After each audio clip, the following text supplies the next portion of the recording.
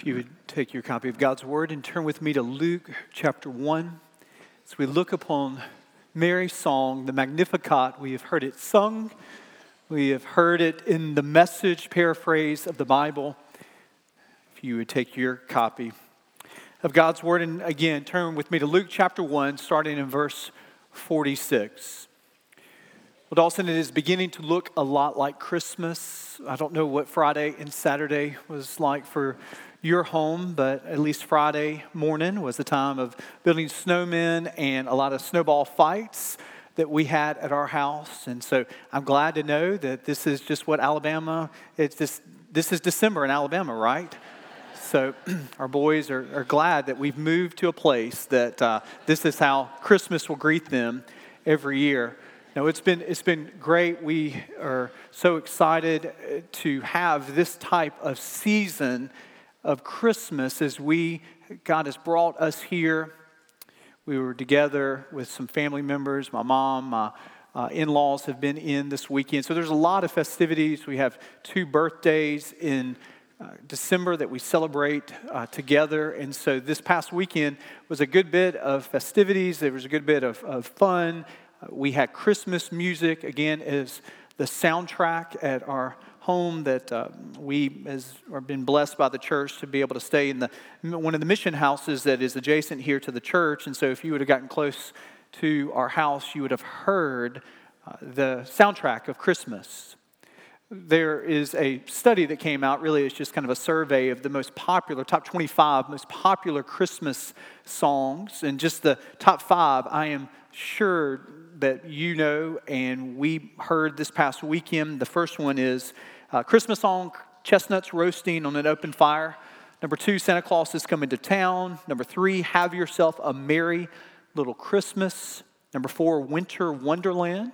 Number 5, White Christmas. Out of those songs and those that I didn't even mention, what is your favorite Christmas song, I wonder? If you would have continued on that list, you would come to top 25 Christmas songs, the most that have been played in the last 5 years. And number 25 is Sir Paul McCartney's Wonderful Christmas Time. And if that is your favorite song, would you please see me after the service so we can do some pastoral counseling, I guess. That song has always irked me. I love the Beatles, I love Paul, I love Ringo, I love George, I love John. But something about that song has always just grated on my nerves. A couple years ago, that song became stuck in my mind because one of my boys found a YouTube video of the Chipmunks singing, Simply Having a Wonderful Christmas Time. And that, my friends, will drive you bananas. It will. So, what's in your top 5 list? What's your favorite song? I want us to not focus on earthly songs, as memorable as they are, as galvanizing and bringing about a community that they are, but I want us to focus our hearts upon an eternal song, a song that was upon the lips of the mother of the Son of God, Jesus Christ. We know it from its Latin phrase Magnificat, which is the translation of the first 3 words of Mary's song. My soul magnifies, the Magnificat. N.T. Wright, who is a New Testament scholar at the University of St. Andrews in Scotland, he says this in his commentary upon this passage. It is one of the most famous songs in Christianity. It's been whispered in monasteries, chanted in cathedrals, recited in small remote churches by evening candlelight, and set to music with trumpets and kettle drums by Bach. It is the gospel before the gospel, a fierce, bright shout of triumph months before Bethlehem, 30 years before Calvary and Easter. It goes with a swing and a clap and a stamp. It's all about God and it's all about revolution. Magnificat, Luke chapter 1, verse 46. Mary said, she sung, my soul magnifies the Lord, my spirit rejoices in God my Savior, for he's looked on the humble estate of his servant. For behold, from now on all generations will call me blessed, for he is mighty. He who is mighty has done great things for me, and holy is his name. And his mercy is for those who fear him from generation to generation. He has shown strength with his arm. He has scattered the proud in the thoughts of their hearts. He has brought down the mighty from their thrones and exalted those of humble estate. He has filled the hungry with good things, and the rich he has sent away empty.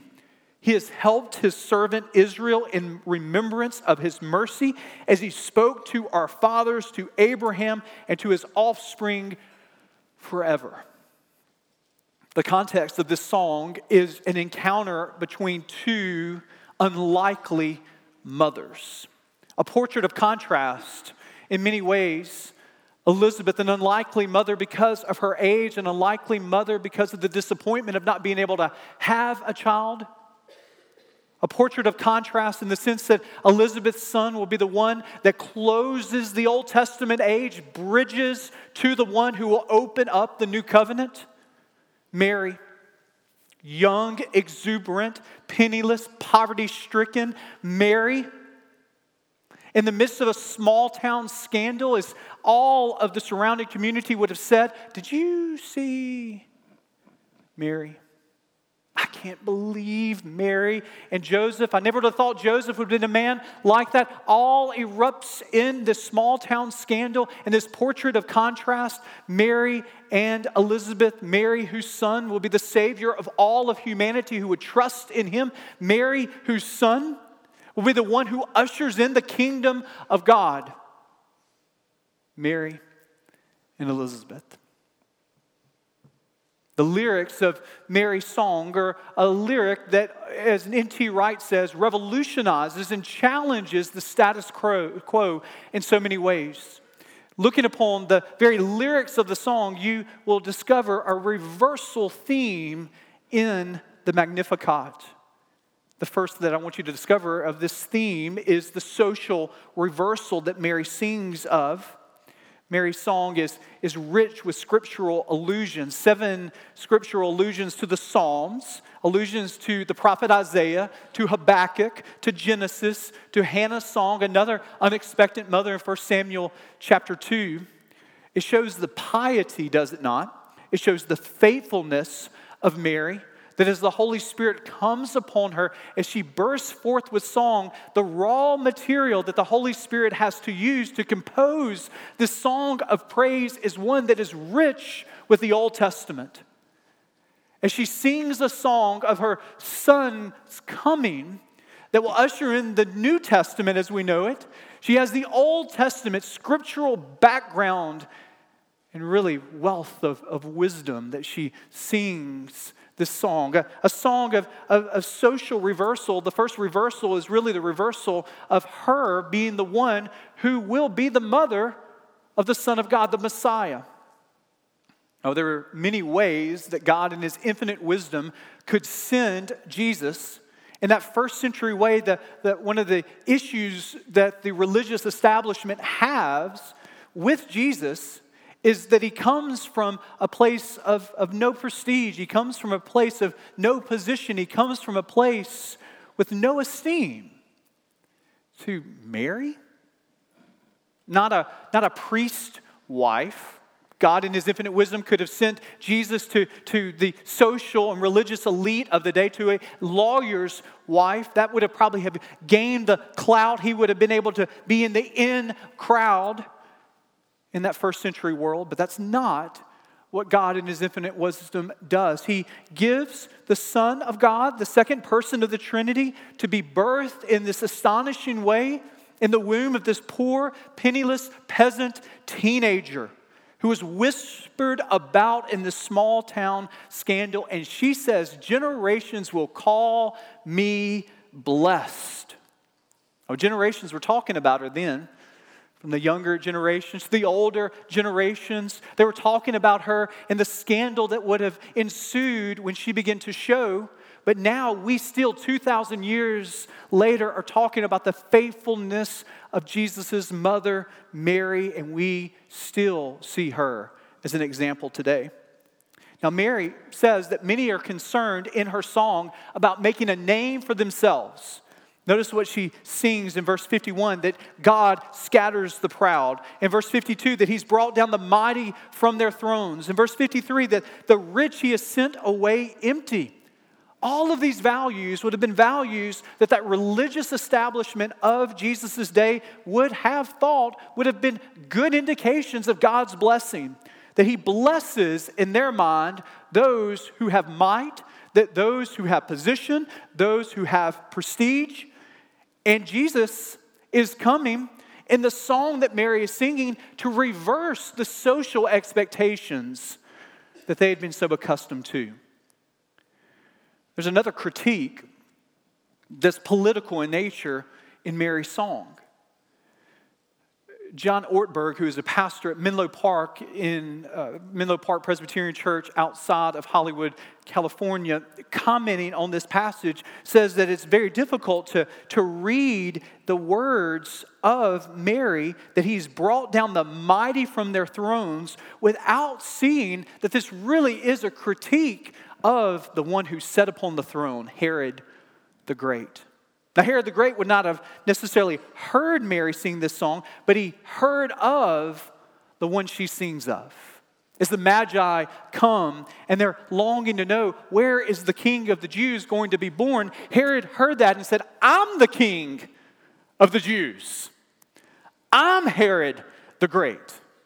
Well, Herod the Great in the first century world, he was one who instituted this kind of levying of taxes upon the poorest of the poor to be able to build this temple. He was one who had alienated many of the elite to get to his place of prominence within that first century culture. He was hated by both poor and hated by rich also. From the poor to the rich, he was hated, so much so that he planned that when he died, he gave orders for 70 of the most elite citizens of his kingdom to be executed so he can ensure that there would be mourning and grief when he dies. This is the greatness that Herod desired and that Herod had. And so here's Mary, little Mary, singing this song to this leader who had outlasted, outsmarted, outmaneuvered, and outfoxed all of his rivals. And then the Magi come telling them of the very substance of the song that Mary is singing of. And he says, I'm the King of the Jews. There can be no other King of the Jews. So he says to, as Jesus is born, go into Bethlehem. All of the 2-year-olds and under, they need to, it's just this genocide by all accounts that Herod brings about, which is a good reminder that at times there is a hallmark sentimentality that comes with Christmas. There is, as David said in his opening, that hope is more than just the Pollyannish. Put on a good face, be happy, cheer, cheer, cheer. At times, there is a temptation to think of Christmas there, but Christmas, the coming of Christ, brought about true grief and true tears in actual families. So grief and death and loss, it has always been mixed with the joy of the world. And so some of you this Christmas season are coming to Christmas with real pain and with real tears. And you hear of all the festivities and you say to yourself, I don't want to go to another party.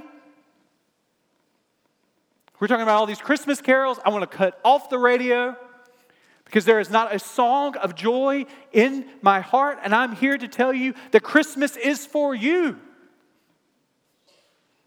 It is for you in your pain. It's for you in the despondency that you're going through, whether you have joy in your heart right now or whether you have true grief in your heart that this is the first Christmas that you're going to spend it without that grandmother, without that grandfather, without that loved one, without that son, without that daughter. Christmas is a time that God meets us in our pain. This is the song that Mary sings in the midst of the context in which Mary would sing it. And it is important because Mary is countering the social expectations of that day. And she is still challenging the social expectations of our day. She says in this song, he's going to bring down the mighty from their thrones, and he's going to exalt those of humble estate. She's not just singing about herself. She is singing about the very ministry of Christ Jesus. And it's important for you and me to hear this. In the 21st century, it's very tempting to us to jump into the current and the stream that what really matters is to live a Herod-like life. That what really matters is to make a name for ourselves, to fulfill our agenda, to climb our ladder, and to, in some ways, build our kingdom. Now, we're too refined to ever call ourselves great, but we do things in such a way to make our name and to make our way the way of greatness. And Mary sings this song. And it's a song that challenges the song of our culture, that threatens that song of upper mobility in some respects. See, pride in our culture is applauded as ambition. Pride in our culture is oftentimes celebrated as assertiveness. Pride oftentimes, not just in the culture outside of the church, but within the church, pride is oftentimes seen as a sense of achievement, to be applauded at the anointing of God upon an individual or upon a church. And then we need to hear Mary sing that he has scattered the proud in the thoughts of their hearts. He has brought down the mighty from their thrones and exalted those of humble estate. He has filled the hungry with good things, and the rich he has sent away empty. The child that Mary sings of is a child that will be born, that will live a perfect life, who would learn and be tutored in the industry of carpentry at the foot of his father, Joseph. He would be baptized by the very one that leaps in the womb, John the Baptist. And he goes and he teaches and he ministers, and we get to Matthew chapter 5, we get to Matthew chapter 6 and following, and there's this compilation of the greatest hits of Jesus' ministry and his teaching. He goes to this mountain, he sits down, and he begins to speak, and this is what he says at the very outset of the Sermon on the Mount. Blessed are the poor in spirit, for theirs is the kingdom of heaven. Blessed are those who mourn, for they shall be comforted. Blessed are those who are meek, for they shall inherit the earth. Blessed are those who hunger and thirst for righteousness, for they shall be satisfied. Well, Matthew doesn't tell us. Matthew doesn't tell us if Mary was in that audience, if Mary was in that crowd, on that sermon there. We don't know that, but we know that she would have heard her son teach. And I wonder, when she heard the Beatitudes, if there wasn't a faint semblance of recognition. I know those words.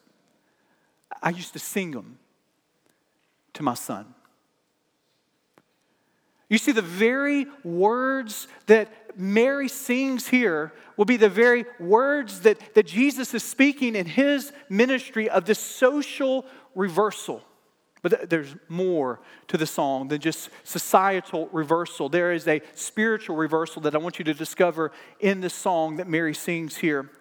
See, this song is a threat. It's a threat to the well-off. It's a threat to the power-hungry. It's a threat because Jesus is coming and he's bringing about a ministry that Mary sings is good news for the hungry and not first and foremost for the rich. Good news for the humbled and not the exalted, the weak and not the strong. And what this is it is a coming attractions. It is a prophecy of sorts of the type of ministry that her son would have. I don't know if you have the opportunity to go see movies often. Yesterday we were so excited. We had been doing all the Friday things, and then we said, well, let's just get out of the house a little bit. So we drove to the movie theater to see an early movie, and we got out, and it said, due to inclement weather, the movie theater is closed. We were very disappointed about that. Now, I had gotten to the movie theater really early because this is the type of pastor that you have. There's a lot of ways that you could go see a movie. If you see a movie and you see that it's going to start at 7, you might interpret that I can get there in my seat at 7:20 and not miss any of the movie. Why? Because of the previews, because of the coming attractions. Now, for me, there's only one way to see a movie, and that's to be there 10 minutes before it starts because I want to be there at the first coming attraction. I want to see, there's something about that. Even when I was a little boy, my mom would take me to the movies. I just wanted to be there. I wanted to see the coming attractions. I wanted to see what the new movies are. Long before YouTube, long before Google, you would sit there and you would say, oh, there's going to be a new Star Wars movie. I didn't know this. And there was just so much excitement. I still have that when I go to the movies. Mary sings. She sings the coming attractions of the very ministry of her son. She sings this song that really is a preview of the type of ministry that Jesus is going to have. That his greatest critique is going to be really for the rich and for the powerful. The ones who didn't exactly know what to do with Jesus are the ones that were at the top of the religious ladder of that first century world. The ones that came and said, this guy is a friend of sinners and a glutton, those were the religious leaders of the day that had it all together. So I don't know how Mary would have heard the critiques that her son was given, but I know that there's some Marys in this room, there's some mothers in this room that know what it's like to hear their son publicly critiqued, and that goes straight to the heart, doesn't it? But I wonder when Mary would hear the religious leaders of the day critiquing her son, I wonder if she was thinking to herself, I sung about this. This was the song that I really ushered in my son's coming. So she's probably not surprised when she hears from the disciples, do you know what your son did? There was this woman right at noonday who was by a well. And your son went and sat next to him, or next to her, and said, there is some water that I can give to you, and if you would drink of that water, you will never thirst again. And do you know Mary, mother of Jesus, that was a Samaritan woman? And do you know the litany of past relationships? And I wonder if Mary would hear that and say, I told you so. I wonder when she heard of what we see reported in John chapter 8, where a woman is caught in adultery. And Jesus very famously said, you who have no sin, throw and cast the first stone. And they all walk away, the oldest and the wisest first. And he kneels down and he looks her in the eyes in the midst of the depth of despair that she has. Tears flowing down her mud-drenched face. And said, where are those that condemn you now?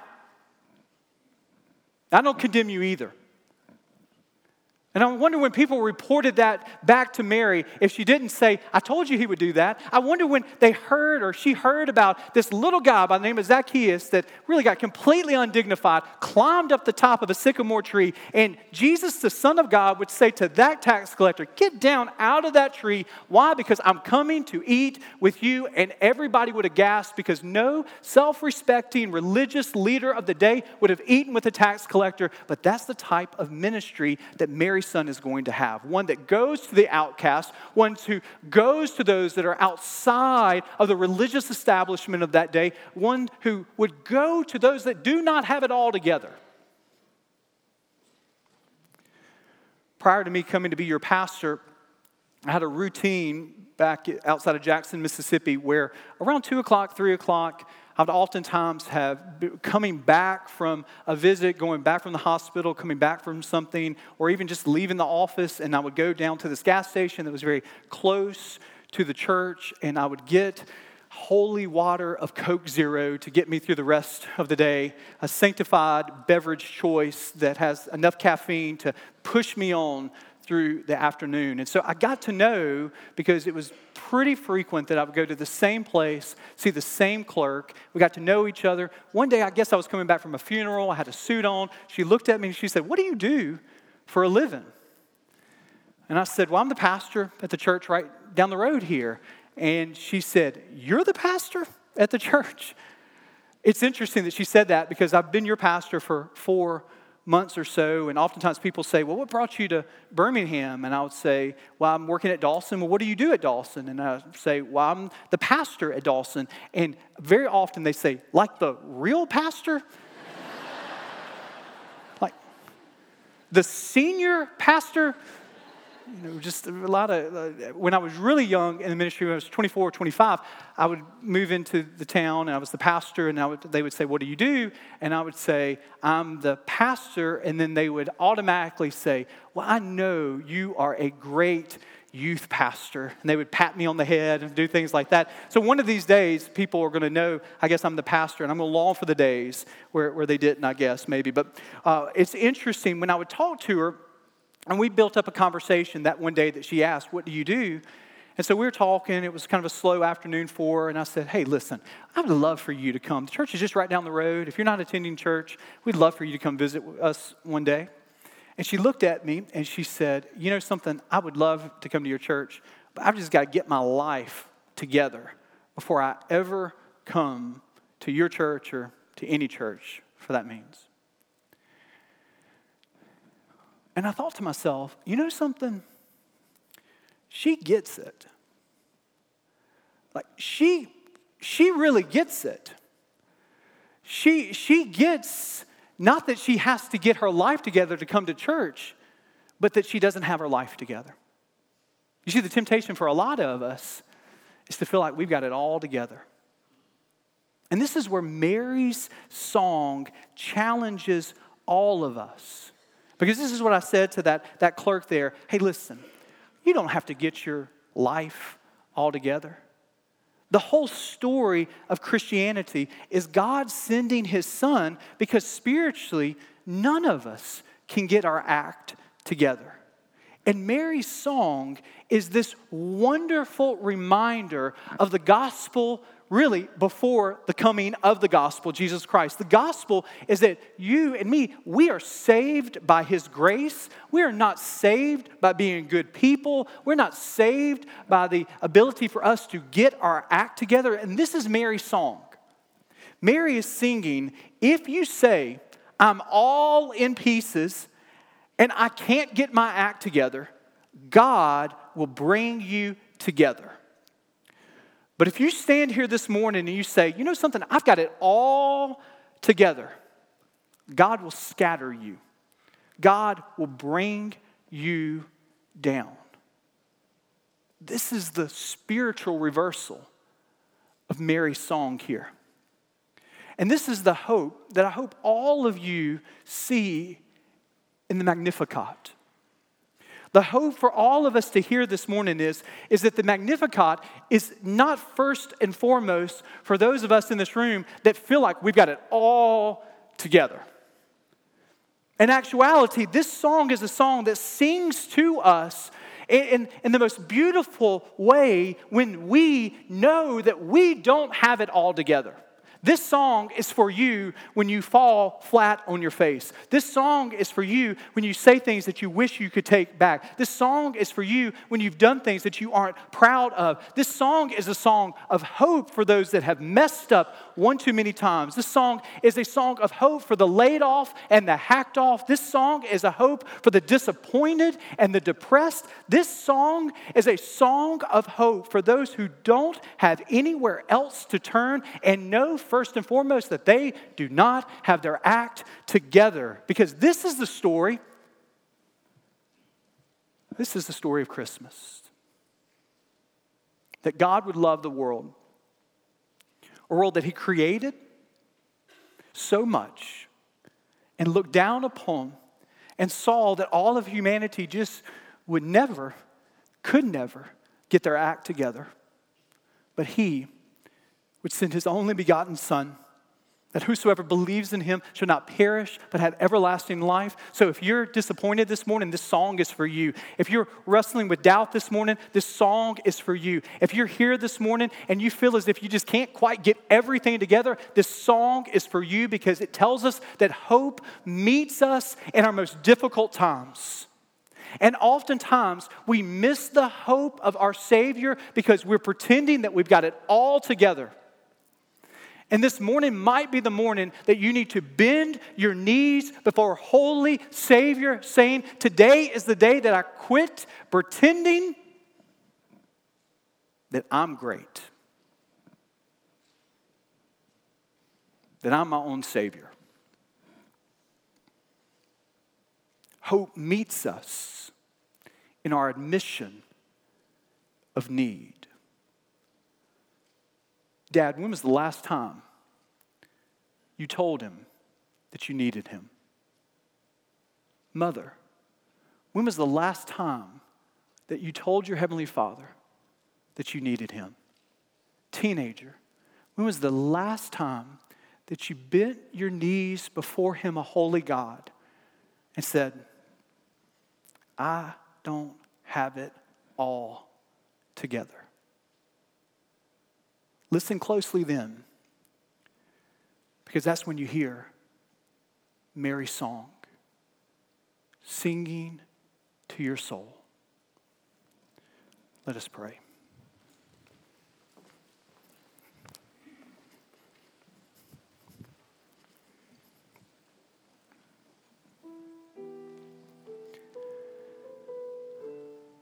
Maybe you're here today,